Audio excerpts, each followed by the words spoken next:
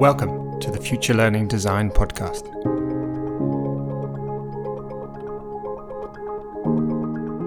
When we have students engage on personal inquiry on an emerging specific life experience that's connected to them, the idea is it isn't pre-written. You can't project a phenomena-based curriculum. It is counterintuitive.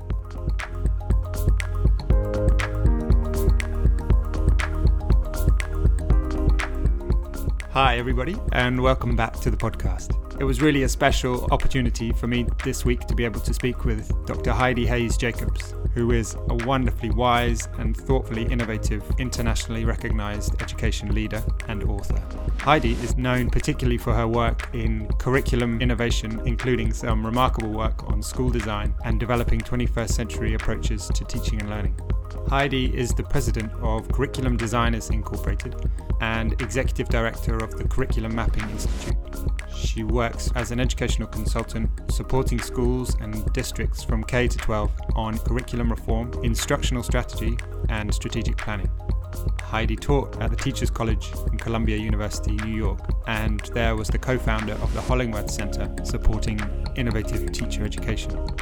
Heidi has written many game-changing books, most particularly and recently Bold Moves for Schools, How We Create Remarkable Learning Environments, which she co-authored with Dr. Marie Alcock. Most recently, Heidi has been collaborating with Alison Zamuda and has launched the transform.curriculum21.com initiative in order to support learners and teacher leaders adapting to the demands of the COVID pandemic, which will also develop into a forthcoming book. You can reach out to Heidi on Twitter at Heidi Hayes Jacob or on LinkedIn at Heidi Hayes Jacobs, and you'll find contacts and other resource links in the show notes.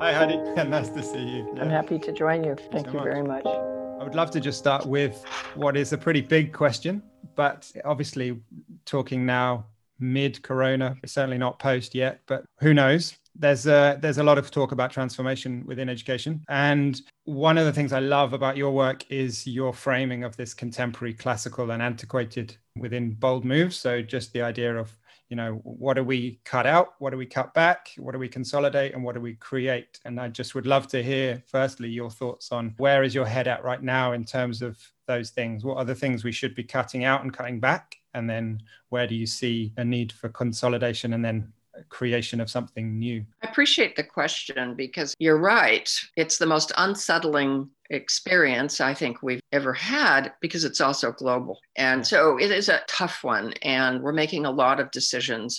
So there's the choices now and there's also going to be the choices post-pandemic because we will be shifted. Things will have changed. They're already changing. And so what governs those decisions is pedagogy. And you reference from the Bold Moves for Schools book, which I co-authored with the wonderful Marie Alcock, we wrote about 3 fundamental clusters of pedagogy. And to anyone listening, I hope that this will resonate for you because what you see is no matter what a mission is in a school, no matter what standards they choose or even programs, formal programs, above everything is the actual belief people act on about their relationship to the learner. So we cluster these around 3. The first we would cluster is antiquated. So what is that role? Oh, I'm dispenser and the learner is the receptacle. It's really a one-way street. And maybe the teacher actually likes the kids, but that's not really the purpose of education. And here's one danger now. So I'll take each of these in reference to right now, to keep in the context of your question. If that's the case, then it's coverage. Then I've just got to get through this.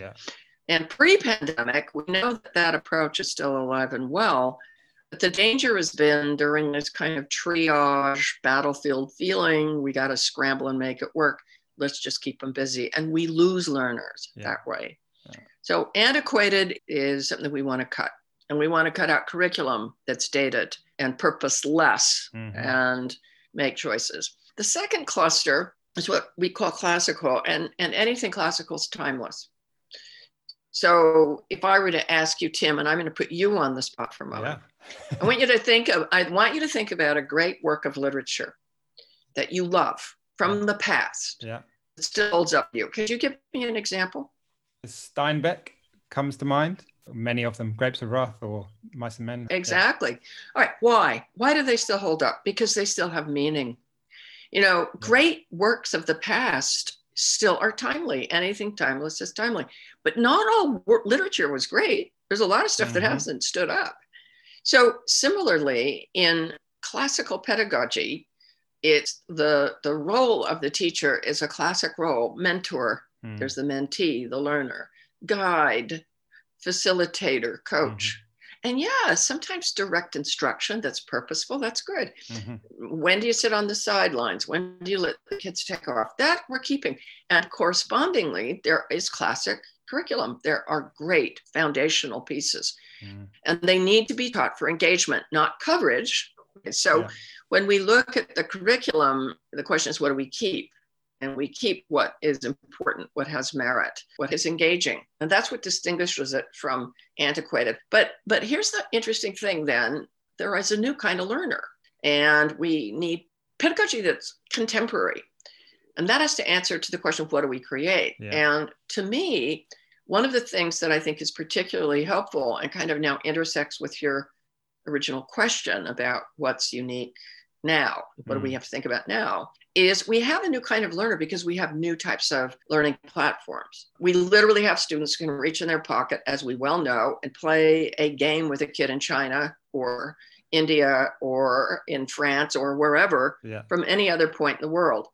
They're flooded with all kinds of information. And what COVID has made crystal clear is we rely on those new roles. So here's what's interesting. If we look at pedagogy, not just as what curriculum do we choose, but what roles do our learners need and what curriculum and learning experiences follow, what types of grouping follows, what types of schedules follow. We have a refreshed look at what to create. So we have students that need to be self-navigators. I would put that at the top of the food chain right now in the schools I'm working with in different parts of the world.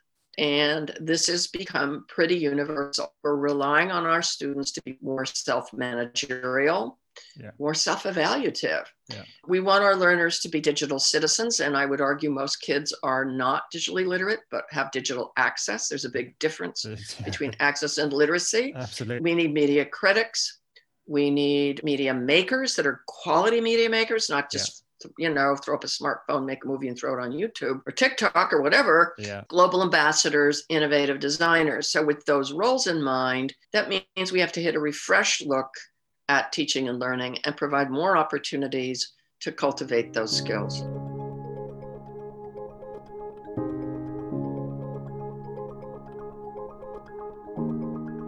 And maybe that feeds into my next question, which was thinking about those goals, but kind of larger, higher level goals, which you've been calling future forward learning goals. But maybe you could just say a little bit more about that. Yeah, I think that's important because an organization, a system, an ecosystem, which is what a school is, needs to begin to make those choices now about what the learning goals will be. And Alison Zamuda and I have done quite a bit of writing over the last 6-7 months, as you know, about how to cope with and practically make determinations about what to cut, keep, create moving forward. And what we see is if you're in a learning organization that has a mission statement, learning goals that's fresh, that is informed by right now, as opposed to something that you could have seen 30 years ago, which then we didn't have the same kind of learner roles. If we have those future forward goals, that directly informs whether you've got a vertical curriculum team K through 12 looking at a humanities program, whether you're dealing with a STEM group with 9th and 10th graders in an upper school or high school, whatever group you're looking at, those goals become operational and help inform what are you going to cut, keep, create, because we can't keep adding to teaching and learning. We have to make choices. And so we see these as a specific type of language that is fresh, not just cut and paste. I have some real concerns about some of the ways people are framing missions and lofty aspirations. When I hear schools saying these are the 5 or 6 broad, very broad skill sets or categories. They're categories, and they really are hard to become actionable. Yeah. And I don't think they reflect the depth or the detail of what modern learners need. So when I see someone say, we want our students to be critical thinkers, I'm like, yes, of course we do, but it doesn't really reflect what that begins to look like until we move it into being a media critic, contextualizing it more. Someone says they want students to be problem solvers. That can be very passive. It could be that you're the teacher and I'm the student, Tim. You give me a problem to solve. I'm solving your problem, as opposed to maybe seeking. See, that's an interesting verb. Seeking contemporary and relevant, more phenomena-based types of challenges, and knowing how to carry out and conduct that work for innovative solutions. The point here is the words matter. And then when we take those and run the filter through what our planning is, it really can have quite an impact. Yeah, definitely. I mean, I would say even more than that, though, it's not just semantics. So obviously the words matter, I would totally agree. But I think there's a lot of semantics and wordsmithing that happens around these things. But actually, if there isn't the kind of detailed, fine-grained conceptual understanding of exactly what these big, broad categories mean, then it becomes very difficult to see what and think what they might look like in practice in a classroom with a teacher, with a group of students, or wherever you are and doing your learning. It's challenging if you haven't got that level of clarity about what it is you're precisely trying to leave with these young people or create for them in terms of impacts or future forward learning goals or whatever it is you actually decide to call them as a category. I agree. I think that's beautifully put. In fact, it's interesting because I am who I really value fresh language. I think it forces us to think through the concept. But what I like about what you just said is could be translated into a prompt that's actually very simple, very straightforward. That I use a lot with schools, and that is, okay, what will it look like? So if we are attempting to have a global ambassador, what will it look like in that third grade class? What will it look like in their interaction, say using Flipgrid, when they connect with another class in another part of the world, sharing their stories about COVID right now? The point here is it really does come down to activating the engagement of learners in a contemporary way. You mentioned Diane and Allison, and I know you've had Greg on your program, and I really loved their book, Learning Personalized. And I would say one of the things about that is important here is we need to be more student-facing in the design of our work and move towards more, to use their phraseology, more progressively student-driven types of engagement too. Otherwise, we're back to the antiquated, which is, I'm just going to get through this puppy. I'm getting through chapter 3. I don't even know what chapter 3 is about. Exactly. But you mentioned there also the idea of phenomena-based. And I think that's also a really interesting phrase. Maybe you could just talk a little bit more about what that means in terms of how we would situate learning experiences within a phenomena-based framework. Sure. Let me just share too, over the last year, I've been working with Allison. We're working on a new book.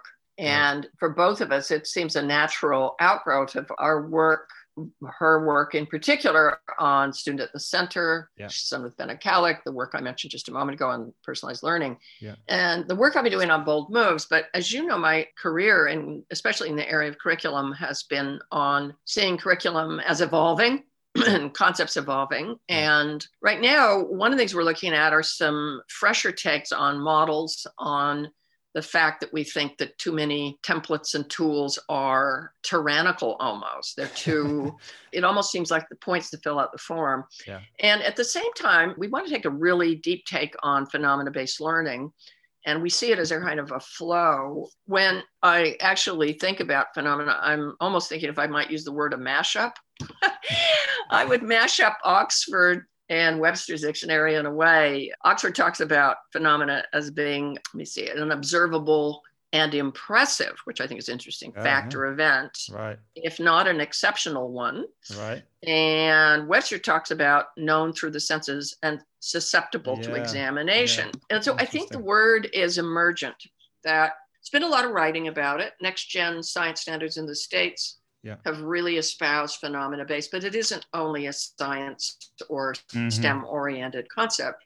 And having done some research and travel to Finland and seeing this is a country where they do have a requirement now where students need to have a phenomena-based learning experience. I think what it is it's basically having, when we have students engage on definite inquiry, personal inquiry, could be collaborative for that matter, on an emerging, it has to be emergent, it has to be right now, specific life experience that's connected to them. Now, it can be connected to them personally, to their inner world, but it could also be external to them, but have an impact. For example, COVID is 100% that way. And I mean, or it could be, say, I live in California, and if I live in California, I'd be very concerned about wildfires. I might also be interested to see how they deal with those in Australia. It could be a first grader needing to tell a story to the class about an experience they're having at home. The idea is it isn't pre-written. You can't project a phenomena-based curriculum. It is counterintuitive. So to me, the question is, how do we wrap our heads around it so it isn't frivolous, where it has merit? How do we shape it? How do we get them involved? And we've been doing a lot of thinking and writing. We're quite excited about this new book, which right now has no title. We'll let it emerge. Exactly. That's great. So interesting. I mean, what you were saying there about the evolving curriculum, and then actually with phenomena-based, you're evolving the curriculum to being to the point where it evolves within the moment of the learning. And there's some challenges there for sure in terms of, as you say, trying to provide some degree of structure and guidance for the learners, and clarity about what the role of the educators are in that. And there's some very interesting questions that throws up. Yes, it does. And to be clear, and this is very important to me, what we're looking at isn't to say we're suddenly saying you toss everything to the wind at all. No, I think, in fact, what's missing in a lot of curriculum that's gone stale, it's calcified, it's boring, and everybody knows it, is that it lacks life. And curriculum can breathe. Certainly you want students to know about the story of where they're from, the origins of the country or places where they're from. That's a story worth telling. But we can also fuse some of the elements of phenomena-based into the telling of classical. Remember, we want to keep it. If it's working, we keep it. So the best of writing process, which starts with the youngest of our learners, students tell true stories. They tell their stories. That's emergent, So there's sort of a fusion. We're looking at beefing up and tweaking the quality of the classical. You're absolutely right. But also looking at how to share it in a way that's more streamlined. I love that word. Streamlining isn't cutting out. Streamlining is improving the design. And then also looking at this question, which we've been really wrapping our heads around and engaged in looking at how to give more form and clarity to phenomena-based learning, so it isn't just drifting around. Brilliant.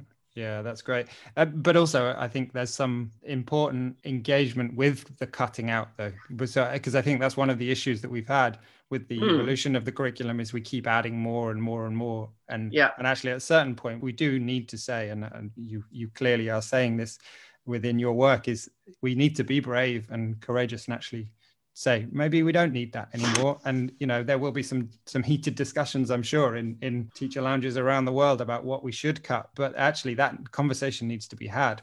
That's right. The other thing too is the difference between filler and how teachers actually spend their time with their learners when they are on site. That's coming front and center, because in order to have an online program, and especially it's been crystal clear with younger learners, so I certainly think with older learners too, is you can't do it all. No, you have to cut back. When I was in Finland with Allison, Marie, and Benna, I think we were there about 2 years ago, it was an amazing experience. But one of the things we learned is that when they made their major shift in education policy, which began late 80s, early 90s, and then has been sustained, they cut out a lot of curriculum. And they really thought, we use the word essential a lot, essential questions. And the Latin of that is, to distill to the core, is esse in Latin means to be. It's like, do we really need to be pummeling kids in front of a class with a lot of information that's drive-by? Yeah. Couldn't we, now that they have more online, couldn't we have some of that background information done in a different way so that when we are in class with others, the social possibilities seem to me to have emerged? That's one thing COVID has crystallized. It's where can students self-navigate what really matters most, what constitutes trivia versus meaningful detail. And I do want those debates to happen. Absolutely. I totally agree. Yeah, I mean, it's definitely put a value question onto it. Where's the high value items that we need to be doing good in phrase. person as a human interaction, and where's the other stuff that they can do in a more self-navigating way?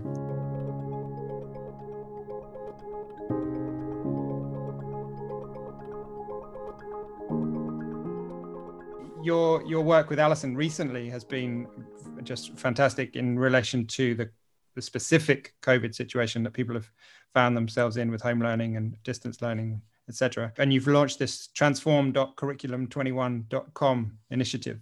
Maybe you could just say a little bit more about what was it specifically? What were you trying to do there with that platform? It was organic. It came out of a strange situation back in March. District that reached out to me was the New Haven Public Schools. And I've had the good fortune of working with them for 4 or 5 years now. And they are a major urban district in the Northeast. And one of their big questions is everybody's flipping over now to remote learning. And we want to really improve the communication with home and school. In a way, all of us need to take the remote out of remote learning. Remote is distant on an island. And what became very clear to me was the audience had changed, that we were now writing curriculum not for ourselves in these sometimes overly tedious templates, but we needed to communicate directly to parents and kids. We needed to change our language and our format. I started talking about this with Alison, who I was working on with the book, and she was finding a lot of the same things. And we began saying people are really concerned about how they're going to proceed. And we began writing. We posted a blog. It got a big response. We interviewed some folks in Hong Kong at the Hong Kong International School. And David Loveland, who's the head of the high school there, shared with us that back in November 2019, their schools had suddenly closed down because of demonstrations. And they were thrust into a very difficult situation. And they were doing very well with the COVID crisis because what they did is they set up a crisis management team. They said, if this ever happens again, we'll be agile, ready to go. We're going to change our PD. We're going to work on students as self-navigators. They thought it would be more protests, but it was COVID. And we thought, how do we take the lessons learned? How can we help? So out of that, we began posting. We got a very big response. We were approached by some of the international school organizations. And in particular, we want to thank Tri-Association of Central America, Mexico, Caribbean, also the Association of Schools in South America. And we started to run a series of webinars, lots of interest, and we crafted this series. And that led to our beginning to frame the website as a resource and as a forum. And it's really fascinating because we really all don't know how long it's going. And there's some new problems emerging. One of which I want to share with you in a minute.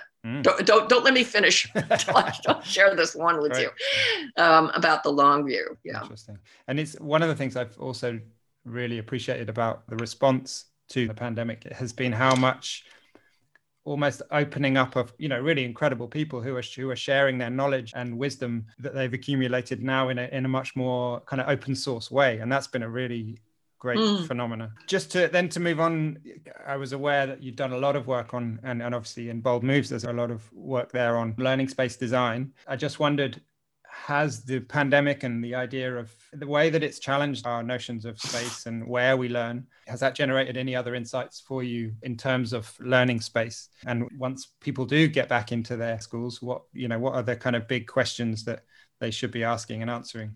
I appreciate that. I've had a fascination with the structural nest in which school resides. And I think there are 4 structures and they intersect.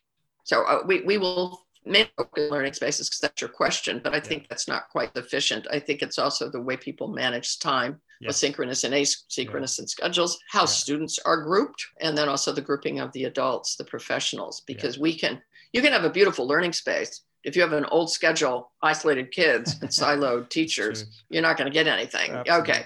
So the one thing that's been fascinating for me, and I first wrote about this in Curriculum 21, which I wrote about 10 years ago. And that got a lot of attention, that particular chapter on learning spaces. And I had always been fascinated with architecture and began to reference the work of a number of great people, and certainly Percussionaire and Randy Fielding are among those.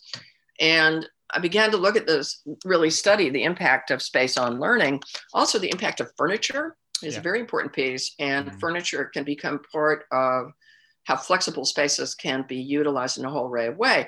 What you realize is that the old model of school, really antiquated, is designed for coverage. Yeah. It is like a cell. It really is. As Prakash calls them, cells and bells. Literally, it's like a training model. Yeah. And I am not going to say here, because I've been a classroom teacher for many years in the past, I have seen some great teachers in those rooms, but it really is inhibiting. And it's counterintuitive to the types of more flexible spaces we want to see with learners. And having seen the brilliance in which teachers can take their curriculum and start to think differently, it opens it up. So if I look at more fluid spaces, more atrium spaces, alcoves, for kids who are struggling, I teach better. I teach differently. The space becomes invitational.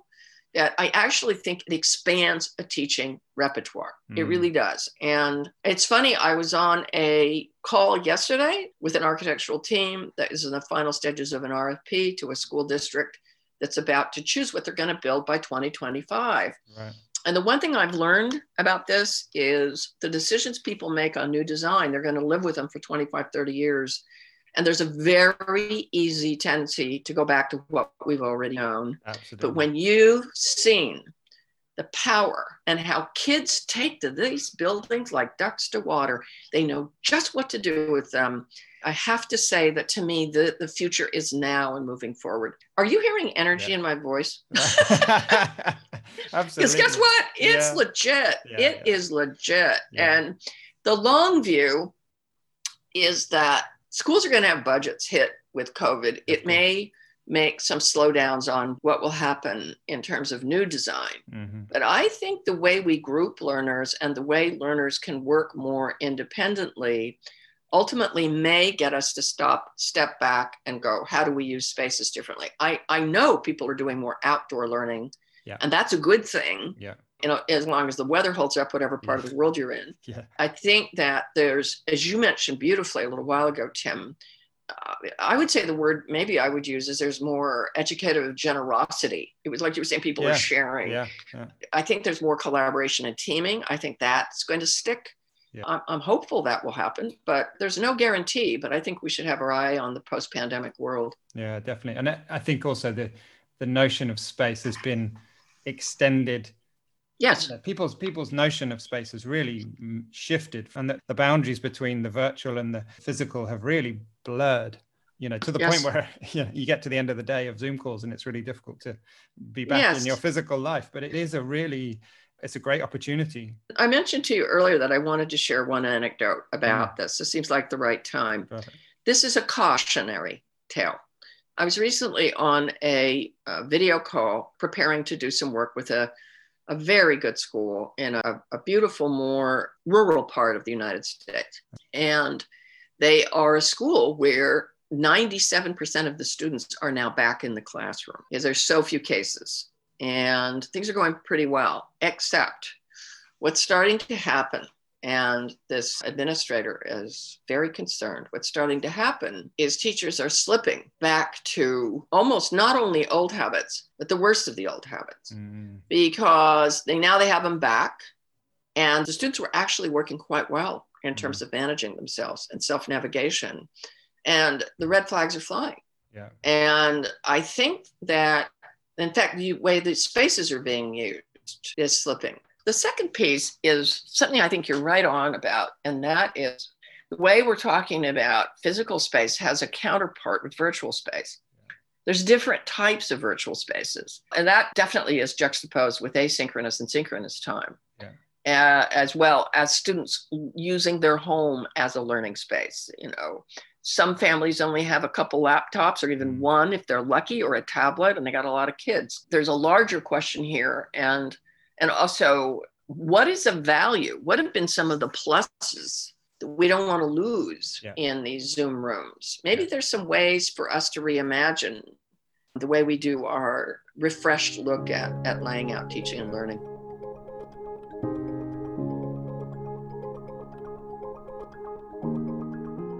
One thing that Alice and I produced about the structural configurations in relationship to the three scenarios. Let me explain. Yeah. Schools have found this very helpful, and parents have found it helpful, that if we take the way space is being used, both physical and virtual, we take schedules, both synchronous and asynchronous, we take grouping, both institutional, meaning whether your kids are in grade levels or multi-grade, instructional, and personnel configurations. We looked at choices and options and adaptations for both the on-site, hybrid, and home learning.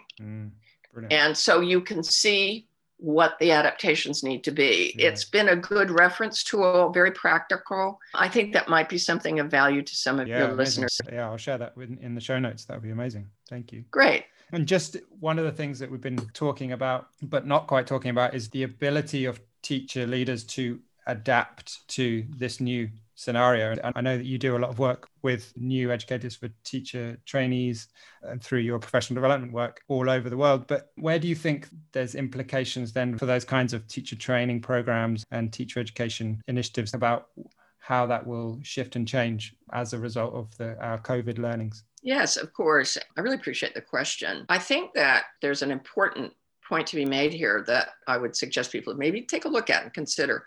We started off in our discussion today, Tim, looking at the roles of learners.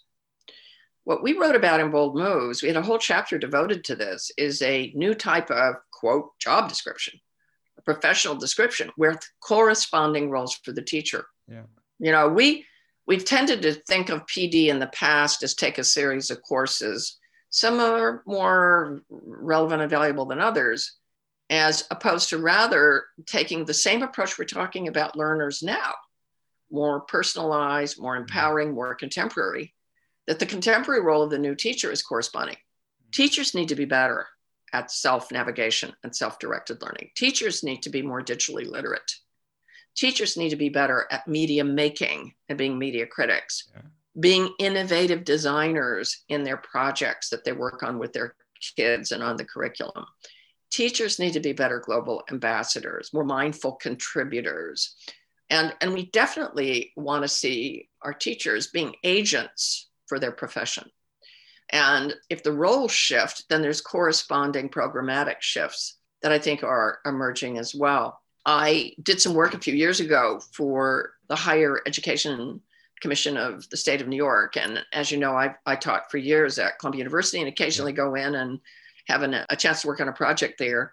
And I prize and value what the university and college experience can be. But they too are going through a major hit and shift with COVID. And I think one of the things we will see is a determination about what types of learning experiences can be acquired and cultivated virtually, and those that really require on-site work and certainly placements and internships. Yeah. But to me, the shift really will need to be more on the roles. And when I work with professional development programs, which is primarily what I do, whether it's a state ed department, one of these international organizations, with a school, we're looking at what's it going to look like when we take those future forward learning goals. But what is it the teachers need to make that transition? As opposed to saying, here's what we just think the students need to do. We need to be fair and thoughtful with staff. I would tell you the one thing that probably I hear from teachers and from the leadership teams I work with, curriculum, instruction leaders, heads of PD, really valued is feedback. And purposeful feedback from peers or from coaches on the design of their work in order to translate what it looks like in the learner's work. I think a lot of teachers feel isolated right now. Mm-hmm. And I think we need a great deal of support, but purposeful collaborative feedback and a look towards potential skill sets to help support the self-navigated learner. Yeah. How do I design a phenomena-based learning experience? That's a very rich type of PD. How do I help my students create better media? Yeah. How do I do it myself? Yeah. It's also, there's an interesting parallel there with the kind of antiquated coverage idea that then also transfers into our PD models. Yes. I mean, talking about delivery and input, which has been for so long the emphasis, but you're absolutely right. It's that collaborative exchange where you get that conversation and the shared feedback and reflection about how we can improve and develop. Whereas that's not necessarily been the DNA of the design of PD programs in the past. Yeah, that's absolutely right. I'm reminded that, in fact, on a whole other level, there's also the possibility for us to think about that for leadership. Yeah. I have a colleague who is working right now on her dissertation. She is a superintendent of schools out in the Wisconsin area. And what she's doing is she's taking these roles and she's been working them through on what they look like for the heads of schools, the superintendents. In other words, it's a whole system. It isn't like, oh, okay, this is good for the kids, or okay, we just want our teachers to do it. And it's also working much more as a collaborative entity, if that makes sense, the whole ecosystem. It's that systems thinking. We can't imagine that we can tweak one part of the system and expect the rest of the system not to change in an unexpected way or need to change in a way. Just say another thought on this one, because this isn't pie in the sky stuff. This stuff is really going on. You know, if schools really take on those future forward learning goals and they start to say, what does it look like? What roles do I need to develop? We're in it together. You really do see environments begin to shift. And pre-COVID, there were some exciting things I was seeing that just, they made me feel good for kids. And seeing the changes in learning environments. That I think might, in fact, even be more informed. There'll be an awareness. We'll see how this story unfolds. But I think we're all learning a lot. So I think that's a good thing. That's true. Absolutely. Definitely. But it's also a great thing to hear your positivity and energy about the things that you were seeing even before COVID. I guess I've been reading a lot of Winston Churchill again. I don't know. Right now, the guy is my man right now. And, he was a positive realist and he was always real. And so I think we build on our strengths. But I think this is a chance to hit the reset button. I think we really need it. Yeah, for sure. We do. And it's getting the balance right, isn't it? We've got to bring some positivity into the change, but there's a lot that needs to change for sure. I was talking to another colleague the other day and it's, this phrase, if not now, then when? That exactly. That is on everybody's lips right now. So, well, thank you so much, Heidi. I mean, it's such a pleasure talking to you. A real joy. I don't know, for what it's worth. I know we're on other sides of the world right now. Yeah.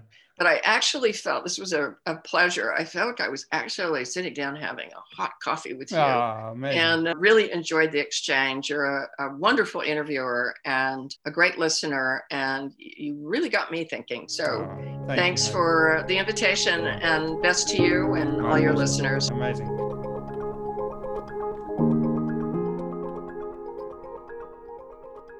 We hope you've enjoyed this episode. Please feel free to continue the dialogues with our guests, with us on our blog or on social media, or within your own networks.